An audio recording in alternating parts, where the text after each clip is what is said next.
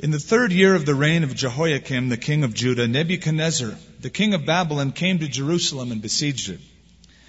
And the Lord gave Jehoiakim, the king of Judah, into his hand, with some of the articles of the house of God, which he carried into the land of Shinar to the house of his God. And he brought the articles into the treasure house of his God. Then the king instructed Ashpenaz, the master of his eunuchs, to bring some of the children of Israel and some of the king's descendants and some of the nobles, young men in whom there was no blemish, but good-looking, gifted in all wisdom, possessing knowledge and quick to understand, who had ability to serve in the king's palace, and whom they might teach the language and the literature of the Chaldeans. And the king appointed for them a daily provision of the king's delicacies and of the wine which he drank, and 3 years of training for them, so that at the end of that time they might serve before the king. Now from among those of the sons of Judah were Daniel, Hananiah, Mishael, and Azariah.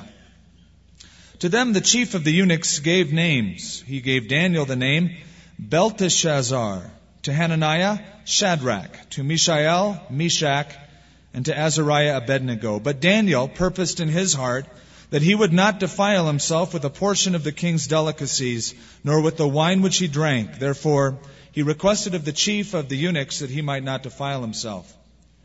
Now God had brought Daniel into the favor and goodwill of the chief of the eunuchs. And the chief of the eunuchs said to Daniel, I fear my lord the king, who has appointed your food and drink.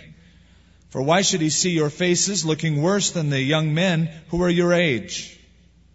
Then you would endanger my head before the king.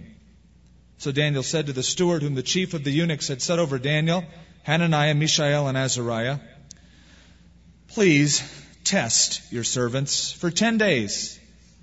Let them give us vegetables to eat and water to drink. Then let our countenances be examined before you, and the countenances of the young men who eat the portion of the king's delicacies, and as you see fit, so deal with your servants. So he consented with them in this matter and tested them 10 days. At the end of the 10 days, their countenance appeared better and fatter in flesh than all the young men who ate the portion of the king's delicacies. Thus the steward took away their portion of delicacies and the wine that they were to drink, and gave them vegetables. As for these 4 young men, God gave them knowledge and skill in all literature and wisdom, and Daniel had understanding in all visions and dreams. Now at the end of 10 days, when the king had said that they should be brought in, the chief of the eunuchs brought them in before Nebuchadnezzar. Then the king interviewed them, and among them all none was found like Daniel, Hananiah, Mishael, and Azariah. Therefore they served before the king. And in all the matters of wisdom and understanding about which the king examined them, he found them 10 times better than all the magicians and astrologers who were in all his realm. Thus Daniel continued until the 1st year of King Cyrus. If you have growing kids in your family, you're a bit concerned, I bet, these days as to what's going to happen to them. Recently on television, teenagers were interviewed. It's always interesting to have teenagers interviewed because they speak very honestly, very candidly about what's around them. The interviewer asked these teenagers, what do you see as the greatest problem facing teenagers today? Overwhelmingly, they said peer pressure. Peer pressure. I am giving the book of Daniel a title. That is a title for the series that we're going to spend several weeks going through.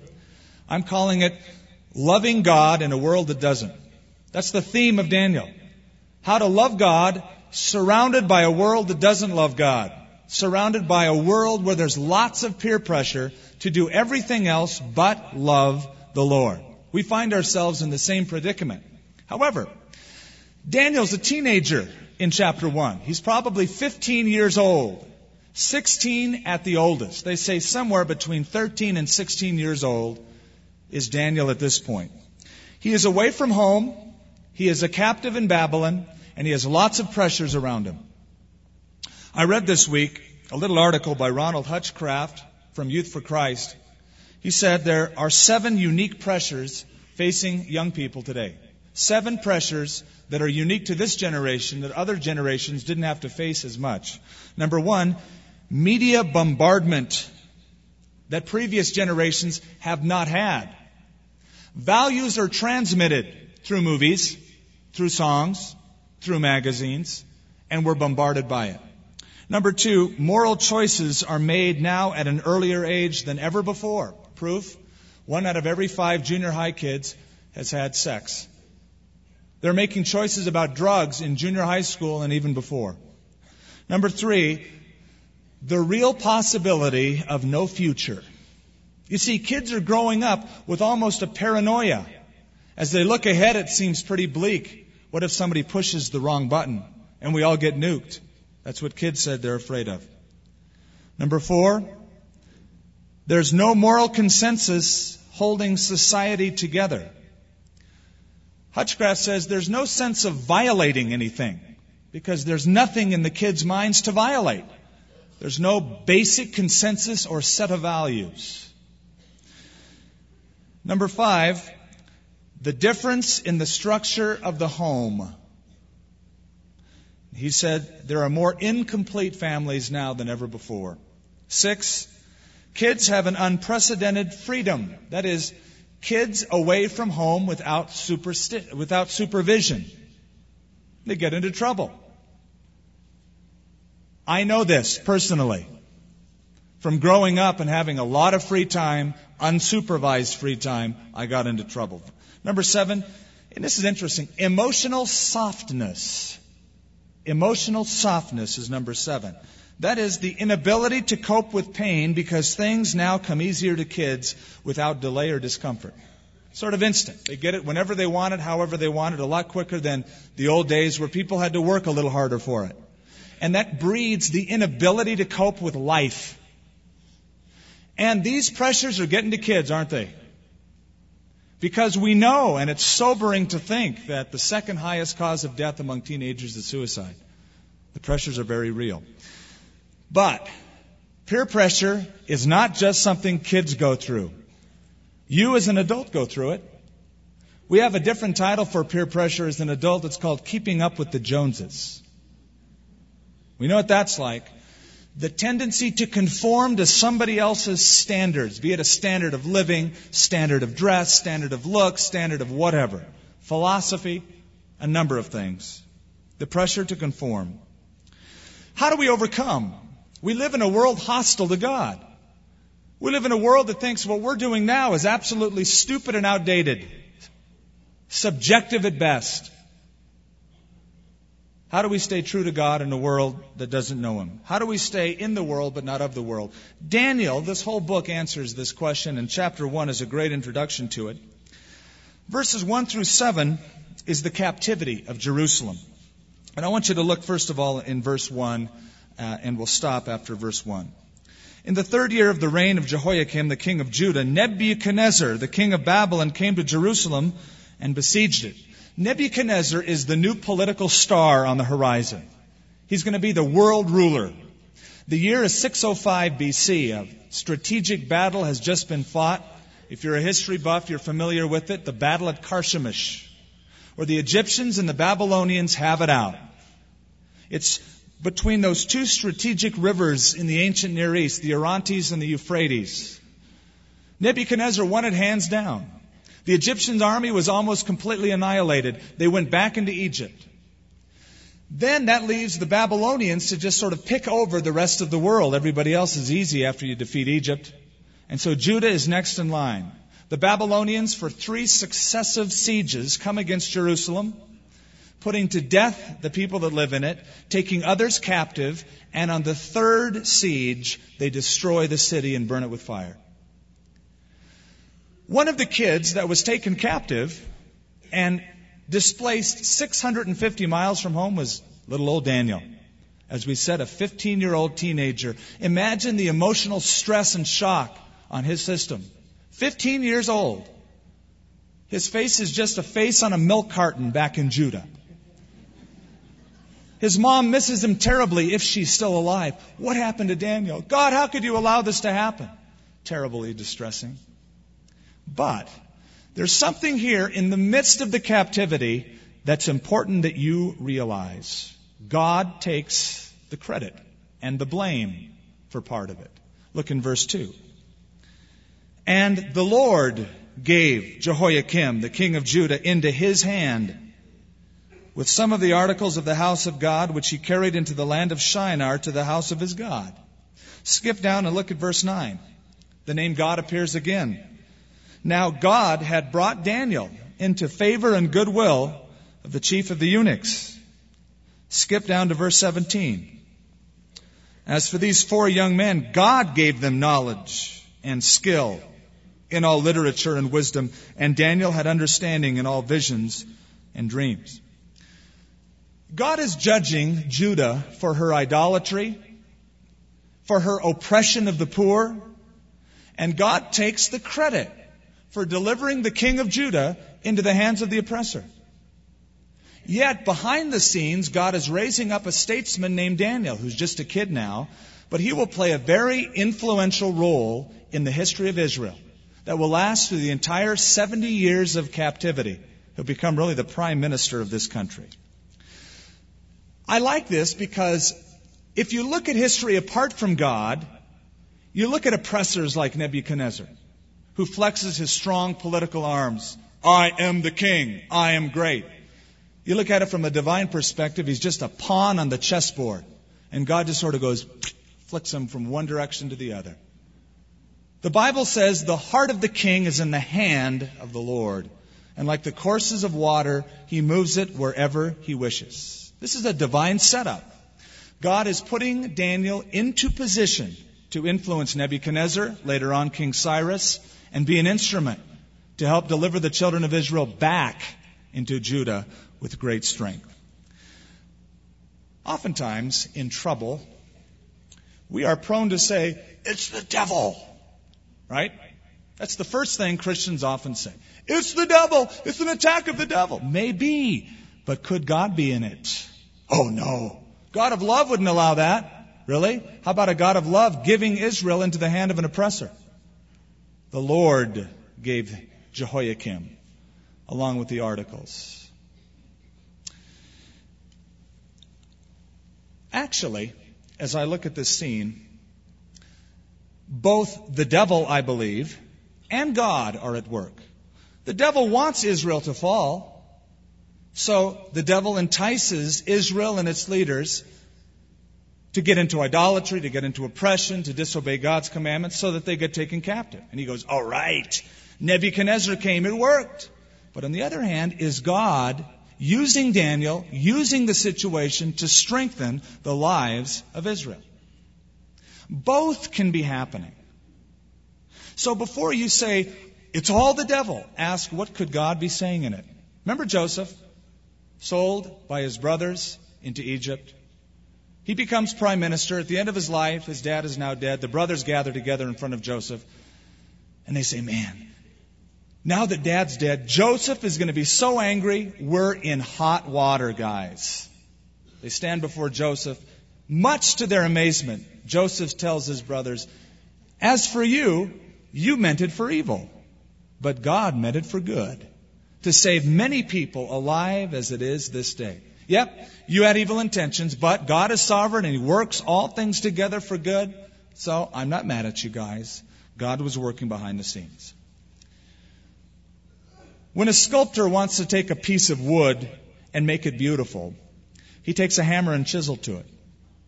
A log that otherwise might be thrown into the fire and burned, if the sculptor puts his chisel and hammer to it, can be made into a masterpiece to set on the mantel shelf. What makes the difference between a piece of firewood and a masterpiece? The master and the pain of the chisel.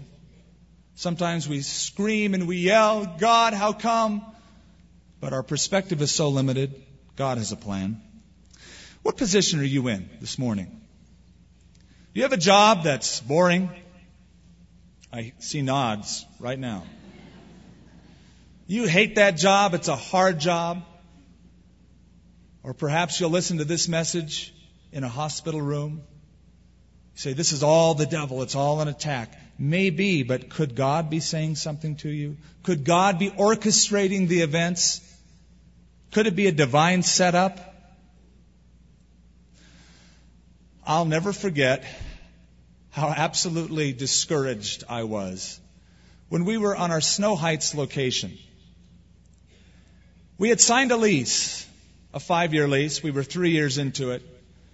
The owner of the building came into the parking lot one Sunday morning and saw all the cars that were there. And in seeing all the cars, he saw dollar signs attached to those cars.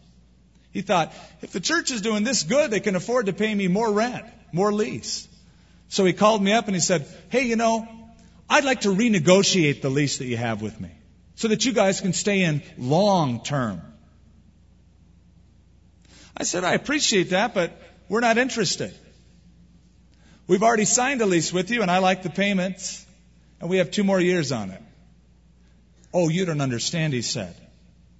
I'm going to break the lease if you don't renegotiate a lease because you've already broken the lease in putting those 2 fire escapes in the front of the church, which you didn't have my permission to put in, and the lease says if you do that, I can break it, so I'll break it, and you're out. I knew what he was doing. I knew he was trying to just soak the church, soak the people for more money. I said, well, that's not going to happen. He goes, I'll take you to court. I said, so be it.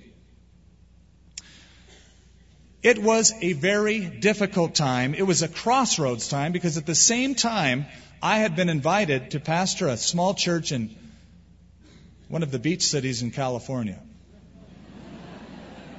I had just gone out the previous Sunday to speak and to look at surfboards. I knew which one I'd pick. The one with 3 fins, yellow and white, it was awesome. I had already told my board of directors I'm on my way out. I feel like God has given me the vision to raise up churches, pass them on, and go out. And yet, now a lawsuit comes along, and I thought, I just can't leave the church with somebody who doesn't know the situation. It's unfair to say, hey, come on, take over. By the way, you're going to be in court next week. So I decided to stay, and we prayed. And later on, I ended up thanking God for that oppressor who sent us looking for other buildings, and it was all a part of God's plan, who wanted us to expand our borders, and we bought this building. Then I'll never forget how discouraged I was when we received phone call after phone call at the church from a group of Satan worshipers threatening to kill me and my son and my wife, to burn down the church. Because we had hosted a spiritual warfare conference here at the church, we wanted to expose darkness and talk about how to fight it. So a group of kids decided to call, and they would call 2, 3 in the morning, leave a message on their answering machine saying, we're going to burn the church down. Skip, you're a dead man. You shouldn't have done this. We're going to kill you, your wife, your son. I come in the morning, and the secretary said, listen to this message. And of course, the message would always be couched in this dramatic, we're going to get you. You made a mistake. And I thought, those wimps. They call in the middle of the night. I want to see him face to face. One day I happened to be in on a Monday. I was going upstairs. The secretary said, Skip, it's him. He's calling. He's on the phone right now.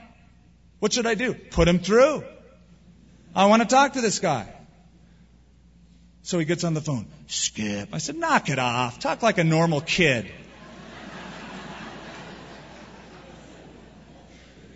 You made a mistake, Skip. I said, look, I think you're a chicken. He said, what? I said, I think you're a chicken. You act like a big man at 3 in the morning on an answering machine. I want to see you face to face in an hour. I'll meet you at Village Inn in 1 hour. He said, I don't have a car. Figures. All right, ride your skateboard, your bicycle. I don't care, but you got an hour. I'll meet you there. So he met a few of us over at Village Inn. He said, serious stuff, Skip, serious stuff. We don't like what happened. And these guys that I'm trafficking with, they're really serious about this. They're going to burn your building to the ground. I said, have they ever even looked at our building? Have they noticed it's metal? Now, they might melt it down, but I seriously doubt they'll burn it down. I brought him over to the church. I made him go to every single secretary one by one and apologize for the crank calls he made. Then we sat in the foyer and he accepted Christ. He prayed to receive Christ. I said, Lord, thank you for that setup. You had a plan in that. You wanted to do something with that. Daniel in Babylon. The Lord sold him into the hand of an oppressor. Daniel's 15 years old. In the midst of all of that pressure, he's wondering, what does God have? What is God about? Now, in verse 3 begins a program of training. 3-year graduate school in Babylon. To be trained in literature, history, and the language of the Chaldeans, or Babylon, the ancient Iraqis. What was it like for Daniel to live in Babylon? First of all, for Daniel to be in Babylon was sort of like a kid from the country going to Manhattan for the first time. Just amazed at the buildings. Babylon's walls were 300 feet tall, 60 miles long altogether around, 85 feet wide, so that they could have chariot races atop the walls with watchtowers every 65 feet. A moat circled the city. The most famous gate was the Ishtar Gate. Remains of it are still in existence. The Ishtar Gates would open. You would find yourself on a long street, 65 feet wide, of imported limestone. That's what the street was made out of. Imported limestone, flanked by red tile sidewalks. The buildings had blue tile with beautifully ornamented yellow tiled dragons and lions on them. And Daniel must have walked through the city going, whoa, this is amazing. I never knew anything like this existed. The court of Nebuchadnezzar was even more impressive. And outside the court of Nebuchadnezzar were the famous hanging gardens of Babylon, one of the 7 wonders of the world. They appeared to be like rising mountains of greenery, as one would look at them. But in verse 4,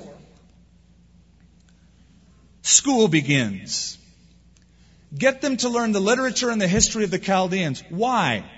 It was part of the brainwashing, to get them to forget and unlearn all that they had learned in their country, to get them familiarized with the religious systems, the pagan deities of Babylon. Help them unlearn what they remembered about God and Israel.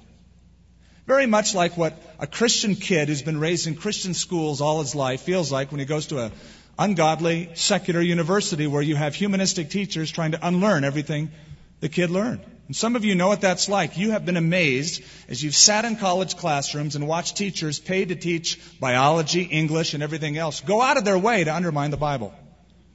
And they won't touch the sacred books of other religions, but they'll spend a lot of their time talking about how stupid it is to believe in the Bible. That's what Daniel felt like as a 15-year-old. In verse 5, they fed them very well. The finest caterers in Babylon came to give them the king's food. Of course, we read in verse 8, Daniel wouldn't do it. The idea is to just make them feel so luxurious, so pampered, that they would think, this is great. I mean, what good does it do me to believe in my God? What did my God do for me? I'm in captivity. Look what happens with these people in Babylon. Their gods sure take care of them. But the food and the wine were first sacrificed to the deities, the idols. Ishtar, Marduk, Nebo, all of the false gods of Babylon. And then in verse 6 comes sort of the final blow. They take away one of the most personal and private possessions they had, their own names. The name Daniel in Hebrew means God is my judge. They took away that name, gave him the name Belteshazzar, which means Bel, a god of Babylon, protect the king. Hananiah means beloved of the Lord. They gave him the name Shadrach, which means illumined by the sun god Rock. Mishael means who is like unto God. They gave him the name Meshach, which means who is like Aku, the sun goddess. Azariah means the Lord is my help. They gave him the name Abednego, which means servant of the shining one. His name was Nego. There's a parallel. You live in enemy territory, a hostile environment. And Satan would love to change the way you think and the way you live if you're a Christian. He wants to make you so stagnant you won't do anybody any good. You won't share your faith. You won't hold your values. You won't stick to your guns in following the Lord. He wants to change your perspective. He's done a pretty good job in many cases, using things like the media, using things like universities, popularity. Many tactics that he has used to get us to change our value system. But Daniel stuck to his guns. And I guess it's the difference between a thermometer and a thermostat. You know, a thermometer is regulated by its surroundings. A thermostat regulates its surroundings. Many people are like thermometers. Whatever's popular, they're up and down. They don't have any backbone. Then there are young men like Daniel who say, I don't care where I am, I don't care who's around me, I'm going to be a thermostat. I'm not going to be regulated by these jokers, by these false gods. I belong to the one true God. So we get now into verse 8, after looking at the captivity of Jerusalem, to now the commitment of Daniel. But Daniel purposed in his heart that he would not defile himself with a portion of the king's delicacies, nor with the wine which he drank. Therefore he requested the chief of the eunuchs that he might not defile himself. He thought, okay, learning the language, the history, fine. But I draw the line. I'm not going to eat anything sacrificed to pagan deities. I purpose in my heart not to defile myself with the king's food. Now, he could have said something differently. He could have said, okay, look, I'm in Babylon. I'm 650 miles away from my family. They don't know me here. Oh, there's Shadrach, Meshach, and Abednego, these characters. But they really don't know me, and it doesn't matter. There's so many other people doing this, I might as well go along with them. What's the big deal? Who will see me? God. God will see you, Daniel. Whatever choice you make, God sees it. And Daniel knew that. It wasn't easy for Daniel, it was difficult. If you've ever flown in an airplane and looked down at rivers from the sky, you notice that no two rivers look alike. But there's one thing that all rivers have in common. They're all crooked. They all meander. The reason is obvious. Water seeks its own level. Water seeks the path of least resistance. And if something is firm in its way, it will simply erode its way around it. Rivers are crooked because they look for the easy way. It would be easy for Daniel to go with the flow of the pressure around him. That's the easiest thing. That's the way most people choose to live their lives. But here's an awesome young man, 15 years old, 16 at best, who made a purpose, a commitment, a conviction in his heart to not go along with the crowd because he knew that God saw him. Hebrews chapter 4 tells us all things are naked and open to the eyes of the one with whom we must give an account. Moses learned that. Do you remember? He thought, all right, I'm going to deliver the children of Israel. He was a young man at that time. He saw an Egyptian beating a Hebrew. He wanted to get involved. So the scripture says he looked this way and that way, and he killed the Egyptian. Well, there's a problem there. He looked this way and that way, but he didn't look that way. He forgot that God is watching him and got him into trouble. Daniel realized that he lived his life before the Lord. As Proverbs 15 tells us, the eyes of the Lord are in every place, keeping watch on the evil and on the good. Sum it up, Daniel lived with integrity. He was the same in private as in public. If he was in Jerusalem at the temple or in Babylon in Nebuchadnezzar's palace, his life was the same. He didn't have two separate lives. I remember growing up and turning on the television and watching those Marine commercials. And you remember the slogan? The Marines, we want a few good men. The motto of the Marine Corps is Semper Fidelis, always faithful. They're not just looking for anybody, but people who will be faithful. God's looking for a few good men and a few good women and a few good teenagers who will say, Semper Fidelis, Lord, in every situation, in public or in private, I belong to you. There's a difference between reputation and character. Reputation is what people perceive you to be. Character is what you really are when nobody's looking.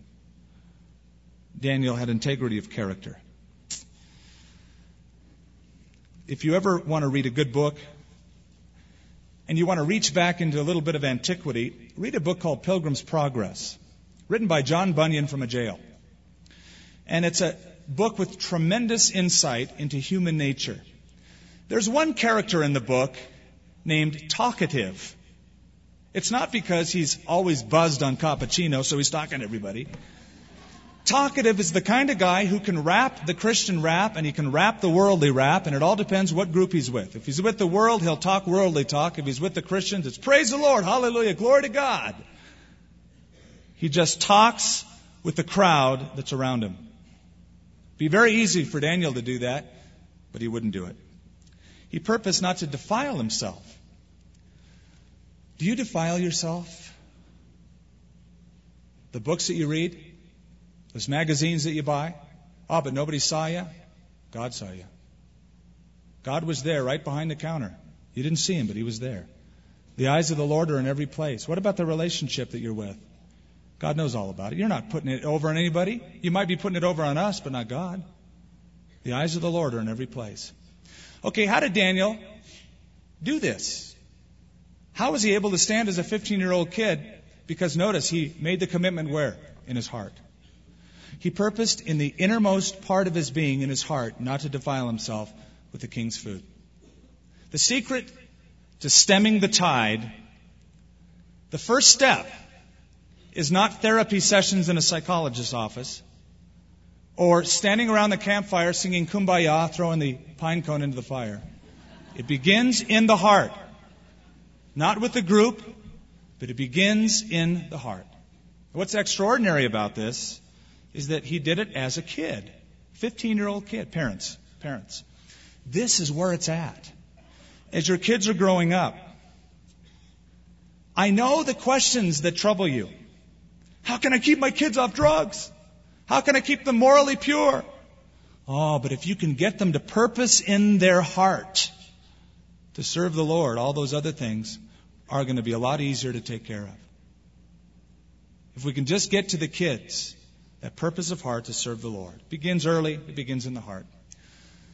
I'm reminded of the story of James Calvert, first missionary to the Fiji Islands when Fiji was overrun with cannibals. James Calvert is on that ship and he's going to the shore, and he knows that soon he could be a James Calvert burger for those natives. The captain of the ship knew that, and he said, Mr. Calvert, turn back now. You could be killed, and all of these men could be killed. You could die. James Calvert said, we died before we came. We know what we're up against. We made the decision a long time before we hopped on your boat. Take us to the shore. We have to purpose in our heart before we come, before we go, before Monday morning begins, before high school, before the job Monday morning. Make a purpose in the heart. So he made it inwardly, but notice at the end of verse 8, he followed through with the commitment outwardly, but very generously.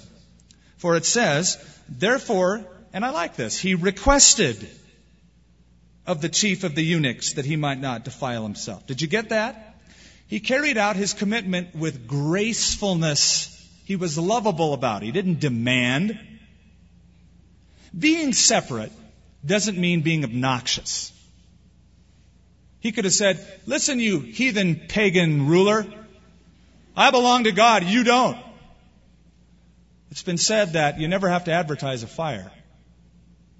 You just let it burn. You never have to advertise your righteousness. If you're righteous, people will pick up on it. You can be gracious about it. He requested. It could have been a firm request, but it was a request nonetheless. Jesus said, let your light so shine among men that they will see your good works and glorify your Father who is in heaven. It was done with great grace. Now from verse 9 to the end of the chapter, we've read it so we won't go all the way through it, but this is now the contest and the comparison between Daniel and his buddies and the rest of these guys, the young men in the king's court. An experiment. We're not going to eat your food, we'll eat this food. You test us and see who's the best at the end. Let's have a battle of the gods here. We'll trust the Lord, we'll eat this food, and at the end of it, God honored them. They were fatter in flesh, they looked a lot better than the rest of the guys with the best food. There was a contest and a comparison. Daniel and his 3 friends, or should I say the Lord, won out.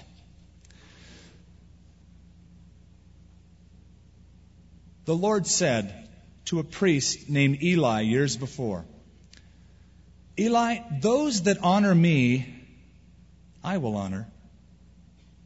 Those that honor me, I will honor. And Daniel is honored by God, raised up to an incredible position already in this chapter and even more so in the next chapter because he honored God. First of all, in verse 9, you notice that God put a love for Daniel in the heart of his supervisors. He found favor in their eyes. The Scripture says when a man's ways please the Lord, God makes even his enemies to be at peace with him. That doesn't mean he won't get persecuted. Just wait a few chapters. Daniel will get persecuted. The devil will turn up the heat because God's favor is on him. But for the time being, God is orchestrating Daniel's life to be a primary witness in the nation of Babylon. Then you notice in verse 17, they graduated at the top of their class. I like this. As for these 4 young men, God gave them knowledge and skill in all literature and wisdom, and Daniel had understanding in visions and dreams. Question, is it unspiritual to be smart? Some think so. This should answer it. No way. I remember when I was first going to college, and it was at the beginning of what was called the Jesus movement in California, and all of my friends thought, it's so stupid for you to go to college. Jesus will be back in, half an hour. That's ridiculous. God isn't glorified in knowledge and wisdom. Well, then why do you use Paul? Paul the Apostle was a great man of learning and wisdom, and yet he didn't let it puff him up. God gave him wisdom and understanding and knowledge. He graduated at the top of his class. He had a graduate degree in Babylonian stuff, but he had an undergraduate degree in the Scriptures. That's what kept him. He had a firm foundation before he got into it. That's why I say it again, as I've always said. It's better to have a knowledge of the Scripture without a college degree than to have a college degree without a knowledge of the Scriptures. Daniel had both, and God brought him into favor. Then, and we'll close it off at verse 21, he was used by God. He was used by God. Thus Daniel continued until the first year of King Cyrus. What that means is, from 605 BC, where chapter 1, verse 1 begins, all the way to 536, I believe, BC. Daniel, spanning 2 generations, influenced Nebuchadnezzar and Cyrus, all of the Babylonian court, and even the children of Israel in captivity. God used him because he purposed in his heart that he'd serve the Lord. God looks for people like that. Did you know that? God doesn't look for seminary graduates or people with big biceps or good looks. The eyes of the Lord go to and fro throughout the entire earth that he might show himself strong on behalf of those whose hearts are devoted to him. God looks at the heart this morning. God looks at your heart this morning and my heart. The prophet Samuel stood at Jesse's house. He was looking for the king, and he looked at Eliab, the tallest, and he said, "Oh, this is king material. Look at him." God said, "Samuel, this is not the Lord's anointed. For God does not see as man sees, for man looks at the outward appearance. God looks at the heart." God, right now, can see your heart. What does he see? A heart with purpose? Does he see a crowded heart? A lustful heart? How about a bitter heart? You're holding on to unforgiveness. Maybe he sees a beautiful heart, a heart with purpose on flame for him. That delights him. Women, all of the makeup, the mascara, the hair dye, the facelifts, the tummy tucks, all that stuff can't hold a candle to the inner beauty of a woman in love with God.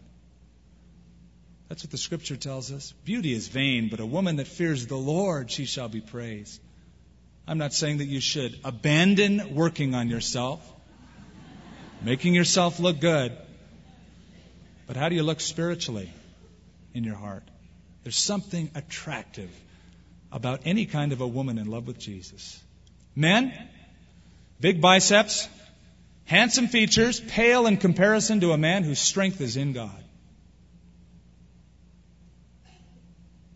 Maybe our commitment could be something like this, that a man purposed in his heart. My face is set, my gait is fast, my goal is heaven, my road is narrow, my way is rough, my companions are few, my guide is reliable, my mission is clear. I cannot be bought, compromised, detoured, lured away, turned back, deluded, or delayed. I will not flinch in the face of sacrifice, hesitate in the presence of adversity, negotiate at the table of the enemy, ponder at the pool of popularity, or meander in the maze of mediocrity. I won't give up. I won't shut up. I won't let up. I won't slow up till I've preached up, prayed up, paid up, stored up, and stayed up for Christ. Sounds like he's unswerving, doesn't it? He purposed in his heart. That's what God wants. Don't meander. Don't take the path of least resistance. Purpose in your heart to serve the Lord. People won't like it. Tough toast. God will love it. God will love it. And God will raise you up. Father, we delight to be used by you. We delight to experience your fellowship and to not let the popularity or the pressure of the world conform us. Peer pressure is so real, Lord. It's so strong. And for so many of us, it's so important that we be accepted by a certain group of people. Lord, I pray that we would be found acceptable in your sight alone. That you'd be our best friend, our closest companion. That in the depth, the quietude of our character and our heart, a purpose and a commitment would be made. And we know that you'll honor it. In Jesus' name, amen. Amen.